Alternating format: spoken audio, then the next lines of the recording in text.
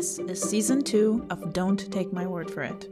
My name is Basti Aguayo, and this podcast releases every Thursday, God willing, in Spanish and in English. The point of the podcast is to give you the tools to do personal Bible study, not just rely on what somebody else tells you that the Word of God says, regardless of what your stance is on belief. I will share with you the things I'm learning. What I don't know, I'll be open and honest about, and what I'm not so sure or I got from another source, I will share with you as well. I'm excited to share the things that I'm learning and to motivate you to do this on your own. I'm glad you're here. Let's get to it.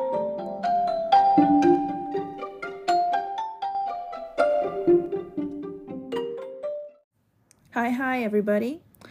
Welcome back to the podcast, Don't Take My Word for It. My name is Vasti, and today we're doing a continuation of episode 9. Let me check. Yes, episode 9, where we did the observation of Acts 3 and 4. We were walking through putting into practice the method of study called the OIA method, where you observe, interpret, and apply. So last week I made a series of observations, some of the basic questions, and then there were extra things that I added. I elaborated on the basic questions we ask ourselves, but there were other questions I did not answer. And so before we get into the interpretation, I'm going to share with you some of the things that I found about those observations and questions I had when I was reading. So that's how we're going to start today. Again, hopefully you have read or listened to Acts 3 to 4 recently, and this part won't make a whole lot of sense if you don't listen to episode 9, because I already ran through what the observation would have been, and we walked through it together. And the point of this is for you to do it alongside me, or if not, it's not really going to work that well. So here, I'm going to share some of the answers to some of the observations that created questions for me. One of the things I had mentioned was the 9th hour. In chapter 3, verse 1, it talks about Peter and John going to the temple at the 9th hour. And some of you might know what that is, but most of us, when we're reading this stuff, we don't really know. And so I didn't remember. I looked it up. It turns out that there were, according to the 3 different places I read, there were 3 different hours of prayer at that time. The first hour of prayer, and this might sound confusing, so there were 3 instances. I'm just going to say the first hour of prayer was their 3rd hour of the day, and they started a day differently than the way we do. They considered 9 a.m. to be the 3rd hour of the day. That was the 3rd hour post the sun rising in their location. So, first hour of prayer was technically 3rd hour of the day, and that was 9 a.m. Then there was a second time that they would pray, and that was considered their 6th hour of the day. To us, it would be noon or 12. And then there was a 3rd time where they would pray, which they considered the 9th hour, which is what we read in the passage in Acts 3, verse 1. The 9th hour for Jews was 3 p.m. This was the hour of confessions. So those are the 3. In Jewish time, it was the 3rd, the 6th, and the 9th hour. For us, it's 9 a.m., noon, and then 3 p.m. So this is happening to Peter and John at 3 p.m. for us, 9th hour for them. So they would regularly go in and do prayers at these times. And I think that adds a little bit more value because they were going by their routine of things they would normally do. And I think that adds value to them noticing this man, because maybe they had walked by him many times before, and in this occasion they interacted with him. And this is the importance of asking questions, because it might add a significance. There are things we will never know. It's not going to specify anywhere that this is what happened, but it gives you a different context.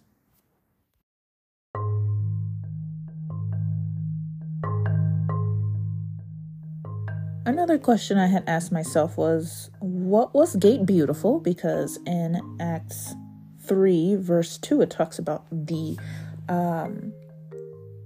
man sitting there asking for alms. So I wondered if there was a significance for him to be there. Was there something special that occurred there or not? Well, it turns out that this was actually kind of a hunt. And I'm going to share with you one of the sources, which is where I inevitably decided to park on. But this is something of debate. So I want to be clear that what I'm sharing with you is just the one I decided to go with. But there is debate as to what location actually the Gate Beautiful was. I'm going to put in the description of the episode that I got this from a webpage written by Lean Rittenmeyer in 2010 about the design of the Temple Mount.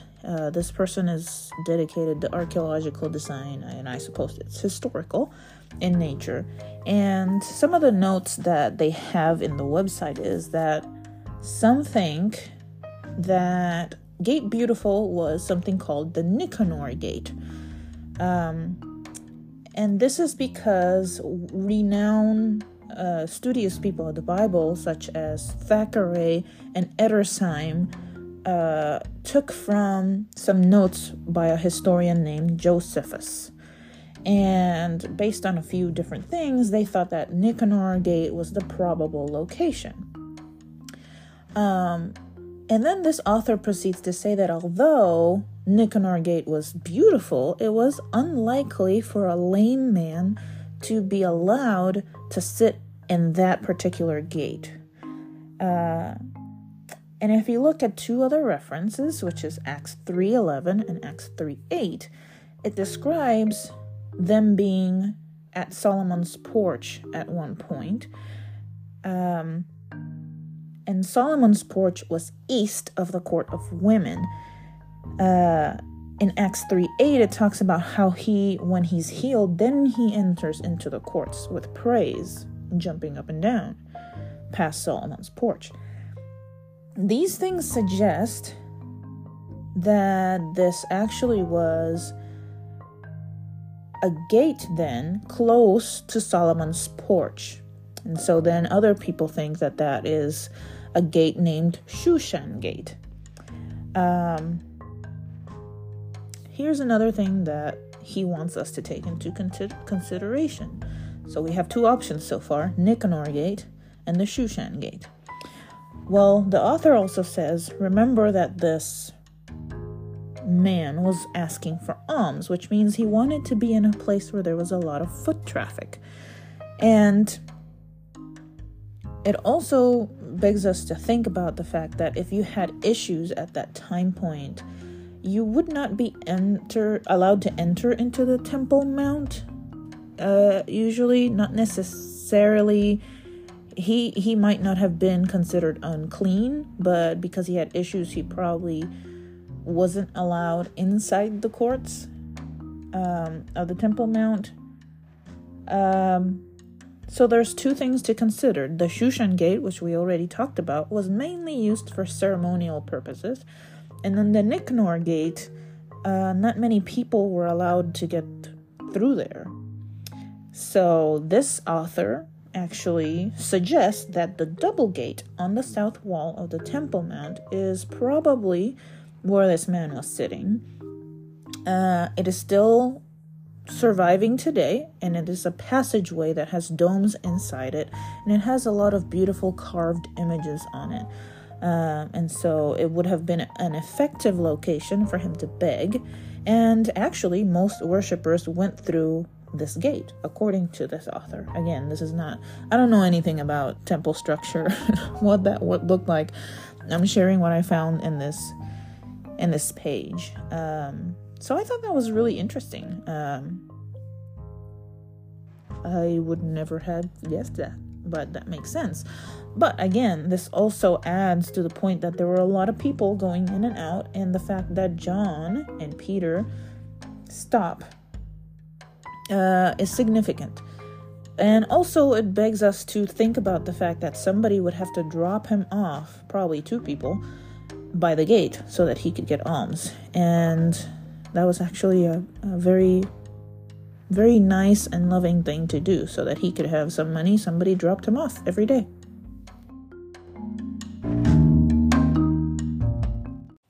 Some other questions that I took for myself when I was doing observation is, what is an alm?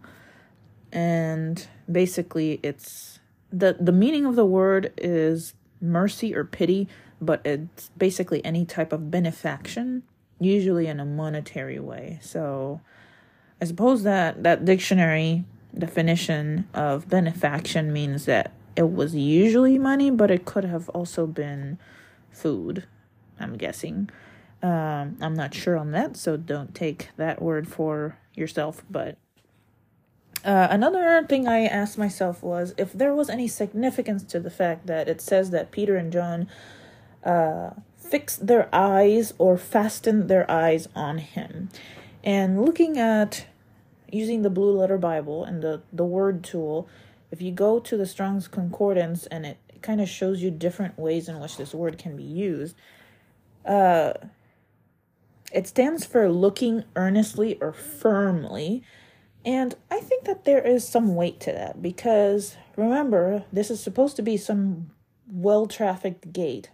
And presumably, if this is something that they did every day for different times of prayer, they would go in and out regularly. There's a lot of people going in and out, so they probably walked past this man multiple times. And for this occasion, they stopped and they looked earnestly at him, which means they didn't just, you know how when you're maybe nervous and you're walking in the hallway and you look up at a person and they're like, okay, they're not looking at me. Let me not say hi. Let me look again, look down, look up. Okay, now they're looking, say hi or smile and then keep walking. No, they actually looked firmly. Their gaze did not waver from this man. And they actually tell him, look at us. Because he's probably looking at the ground or just putting his hand out, asking for money. And they say, look at us. I think there is some significance to the fact that they wrote that for us to know that this was happening. I always like highlighting when someone's being looked at earnestly, because I think that there is a purpose for that to be written there for us to see. Another thing I had written down was the word disturbed. If you look at chapter 4, when it talks about how the priests were disturbed about the fact that these men were sharing, they were teaching in the name of Jesus. And if you look at the word disturbed, it comes from the understanding of being grieved. But that can mean a lot of different things for different people. It comes from the Greek word diaponeomai, and it implies a couple of different things. Worried, being troubled. It could mean embarrassing a person by distracting their attention, or giving an occasion to create anxiety. But it could also mean affliction, tribulation, agitation, disturbance, fear, perplexity, fear of souls being subverted by evil doctrine, and then fear of stirring up a crowd. It's hard for me to really understand why this word disturb, because it could kind of change your outlook on what these priests were doing and why. And I don't think I have any definitive answer. It wasn't just one priest, it was multiple priests. So I'm going to give the benefit of the doubt that different people in the group had different fears concerning the preaching they were doing in the name of Jesus. Maybe some of them were afraid that this was false doctrine and that what they would typically teach in the Pentateuch and in the temple was being polluted and people were being led astray. But those people obviously had not seen Jesus as Lord, because he had gone there and they wouldn't have believed. So that's a different problem entirely. But I do think also that some of them were either just annoyed or worried that the people were getting stirred up and they were going to lose control of the group. And I think others also just wanted to continue the tradition and not have change. They were afraid of change and what that looked like for them. Because if they were no longer the authority, then maybe they weren't going to be living the same life they used to live. Perhaps there are other things that went behind in their minds, because as we talked about in episode 9, we get hints of the priests actually being more afraid of the responses of the people than of what God actually wanted, which had been revealed. And I think that's also interesting to think about. Another note I had made myself during observation, which, wow, guys, this one really shed light into something I hadn't thought about to this degree of detail.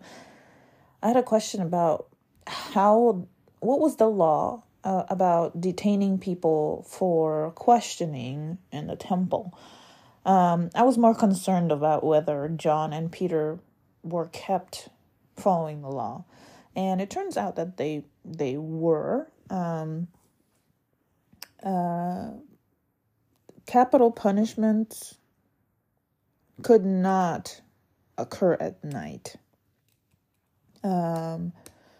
So it seems that when these priests took Peter and John away, they were following the law. But what I did not expect is that there were a lot of other laws, not just timing, but location, that I hadn't really thought about. And when I was reading, and I'm going to put this in the description of the episode as usual, it's called Jesus' Trials Part 5 and the Laws of Practice That Were Broken when they were trying Jesus. And this is in thebiblesays.com.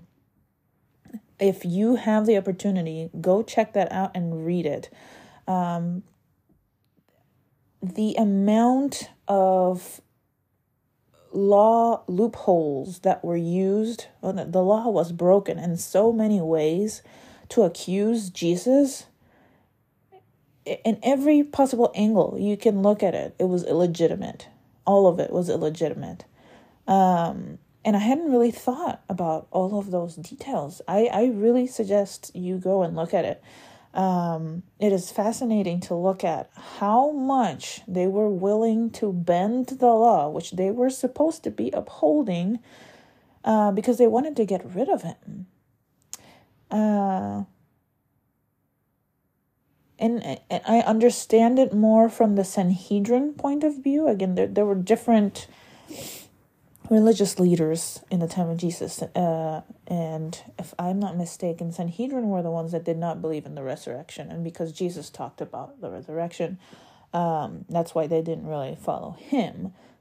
However, all of these people had seen revelations that very clearly pointed to the fact that God the Father was glorifying this person, whether they believed he was his son or not. At least they were seeing evidence, and they still chose to, for the most part, many of them did not believe that because they wanted to continue their tradition. So this one threw me into a loop of information that I was not expecting. And I highly recommend that you look into these things and see how many laws were broken by the law upholders, supposedly, so that Jesus would be condemned. It is wild. I have to correct myself. It is not the Sanhedrin, the Sadducees, which is why you have to review things, because you might get confused like me. The Sadducees were the ones that did not believe in resurrection because it wasn't in the Pentateuch. So there's that.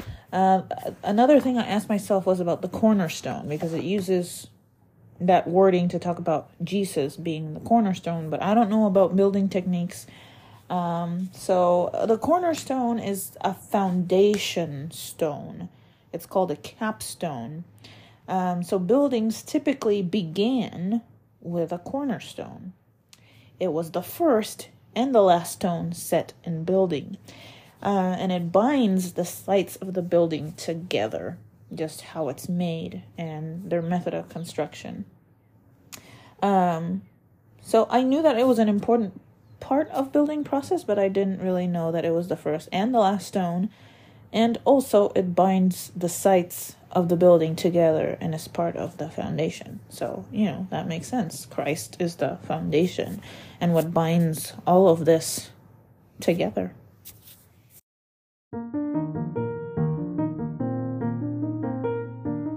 Okay, so we've spent 20 minutes just going through different questions of extra details, which have added some context to what you had already read and learned with me last week and on your own.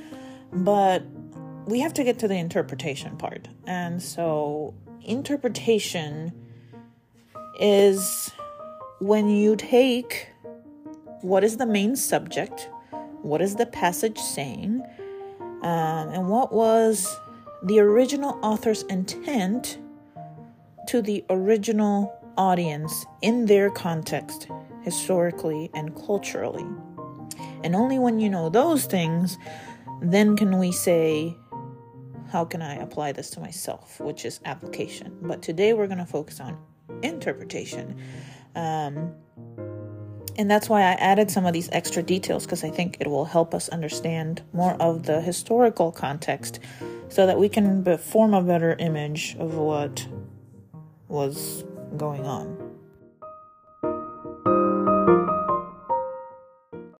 I'm going to preface this part of the podcast by saying, remember that I am still learning how to do this, so there might be things I might miss, and these are my understandings on the main subject and what the main author is trying to tell the audience. This is going to be better if you try to do it yourself and do the exercise of trying to figure out if there was something else that I possibly missed or a lesson that can come out of this. And remember, we're just interpreting, we're not applying yet.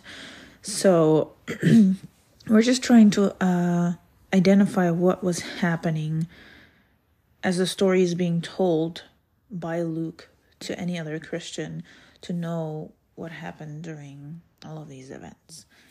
So, the questions we're asking ourselves are, what is the main subject? What is the passage saying? And we want to look at that by understanding what the main author is trying to tell their audience. And if there are historical contexts that are unknown to us, then the part of observation, joining it with interpretation, is going to feed and nourish that for us and bring new understanding. So overall, what I have understood is that Acts 3 and 4 is the main subject of gospel sharing with boldness within Jews of Jerusalem. That's the main subject here.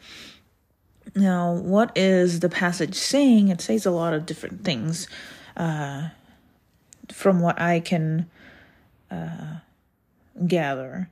And I have a list of a few things that the verse is saying, or that the chapters are saying, rather. One of the things this passage is saying is that within our routine, there will be people in need that we will cross. And that's what happened to John and Peter. They were going to pray. They probably did that every day. I'm assuming that's what they did. In the different hours of the day, that was just their culture of how they did that was the rule. And just this particular day, this person was in need. And so they had to go out of their way to do that, to preach the gospel. And that, I think that's one of the things it's saying there. Another thing is that all miraculous power comes from God in this story. It wasn't coming from these men, devoted as they were and loving of God as they were. The power was coming from God, and they made sure that they told everybody that. The God that they are describing that had this power, they used the words God of Abraham, because that's what they called God. And so he basically says, our God, God of Abraham, glorified Jesus. And then use that to say, you murdered him and you broke many laws to get him killed, I might add. But it was your God, the God of Abraham, who basically glorified Jesus, which added an extra jab at them to feel that conviction of what they had done. Another thing I believe that these chapters are saying is that they were very explicit about explaining that they were there and they witnessed when Jesus came back to life. And if we remember, that wasn't just one day, it was multiple days, multiple people seeing the same things. What else? It's evident that these people did not know what they were doing when they pushed to have Jesus killed. It makes it clear in what we read that the leaders and the people were ignorant to what they were doing, which is interesting because Jesus and the disciples kind of talked about who he was a lot. So they really thought they were doing the right thing, is what I'm understanding is they still thought, even though they heard that, they thought they were doing the right thing, defending the temple ways in Judaism by doing that. And that's why it says that they were ignorant. It wasn't that they literally didn't know, because Jesus said it, that he was God. They just thought that he was some crazy person. And I think that's interesting. But there's more. I think another thing this passage is saying is that salvation is very obviously coming to the chosen people, the seed of Abraham, the Jews, first. And even though the Gentiles got access to this later, his promise was first to his seed. One of the most interesting things out of this passage is that, to me, how the temple leaders operate. And to be fair to them, because it was multiple leaders, it wasn't just one man from different backgrounds. There was a variety of responses that we see. It just uses the word disturbed in the verses that we read, but that also, as we define the word, entails agitation, annoyance, concern, and so we can perhaps give the liberty here of saying different leaders had different reasons why they didn't want Jesus being preached. Perhaps some were afraid of losing control, the power that they had from their leadership. Perhaps some were jealous because they were not able to help those who needed more help, but these guys could. Perhaps they were just annoyed that things were being tried to be changed. Their tradition was being changed. And some might have been concerned that some false teaching was going on, and they were afraid of that because it was different. Other than for those reasons, they were basically all trying to stop the changing that needed to happen from the law to the grace of Jesus. And it's interesting because the law was made so that we could see that we cannot be perfect as God expects perfection. And that's what Jesus came here for. But they rejected the one piece that could help establish the rule of the land that they were wanting. And that ties into another thing that these passages are telling us, is that Jesus must be the base. When it's talking about the cornerstone, Jesus must be the base with which you build your church and your life. And otherwise, the building is not sound or finished. That's what the author was basically telling the people of that time. The cornerstone is the beginning and the end of any construction. And without it, you don't have any sound foundation, which means you rejected the one thing that could finish and make this a good thing. And I think that that's a beautiful way of connecting with his audience, talking about that. Other things the passage are telling us is that an educated men that were fishermen can become effective and proficient spokespeople if they're filled by the Holy Spirit. And boldness is basically just speaking without fear, without being held back or worrying when someone's going to think about you. And as Luke is relaying this story to all of his readers at that time, he was making it clear that these guys were not, educated orators. They were just your basic fishermen. They probably didn't have an ample vocabulary. They probably would have held back of, going against authority figures. But in this case, they could not do it, and they were full of boldness because the Holy Spirit made them be able to do these things. And that would have been obvious to them, but perhaps not to us. Other things is that I think the passage is telling us is that the teachers or the priests were holding on to inefficient tools, and they wanted to silence the solution that would fix those problems that they had. Another thing I think that this passage is saying is that the priests really let John and Peter go, not because good had been done. And they didn't let them go not only because they had no evidence of a wrong being done, but the real reason was that they knew that people will go against them. They had already, the people in the temple had already ascribed what had happened to God. And so at this point, we see a revelation about the priests' hearts.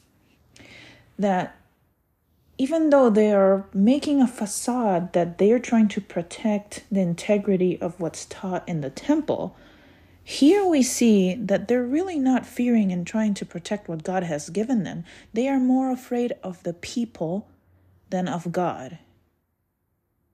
Because they were willing to try to arrest them, but they had no means because they knew that the people weren't going to let them. And I think that we get a hint of that here. And I think that that's very interesting. We also get from the passage that we need to obey God first and people second. When we see Peter and John standing up to basically the threat of them not being allowed to preach Jesus. And that aligns with Galatians 1:10, where we're told to, we're servants of God first. And if we're trying to please people, then we're not serving God. I also understood from this passage that it is biblical to pray for boldness and to go against rulings when it comes to spreading the gospel. And finally, I believe that this passage is saying, or what Luke was trying to transmit to his readers, is that church had attained great power because they were of one purpose. And when sharing the gospel was their main focus, they were submitting to one another, really. They didn't see one more important than the other. They didn't see their possessions as theirs. They weren't judging one another, but they were basically trying to fill in the gaps of needs for everybody.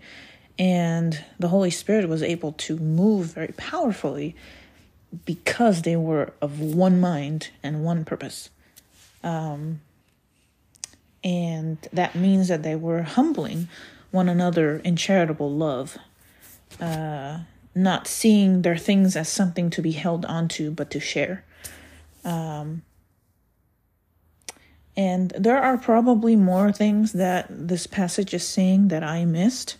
Maybe other things that you found that I didn't see.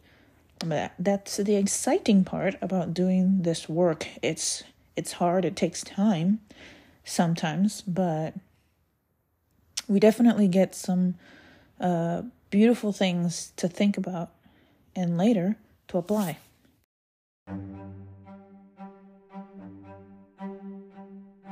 Okay, our time is up for today. I went a little over the time, but I did want to get all of that in with you. I'm wondering how you're doing in this experience. Hopefully you've practiced it. You've done the observation and you've done some of the interpreting, and you're learning a lot of new things. That is my desire for you, for this to be helpful for you to do it. Do it with me. I'm learning too, and so I want to remind you that everybody can learn how to do this, and we just have to put some effort in and use the right tools and learn some of the basics of how to do this. And so I will see you next week for the application of everything that we have observed and interpreted for Acts 3 and 4. See you later.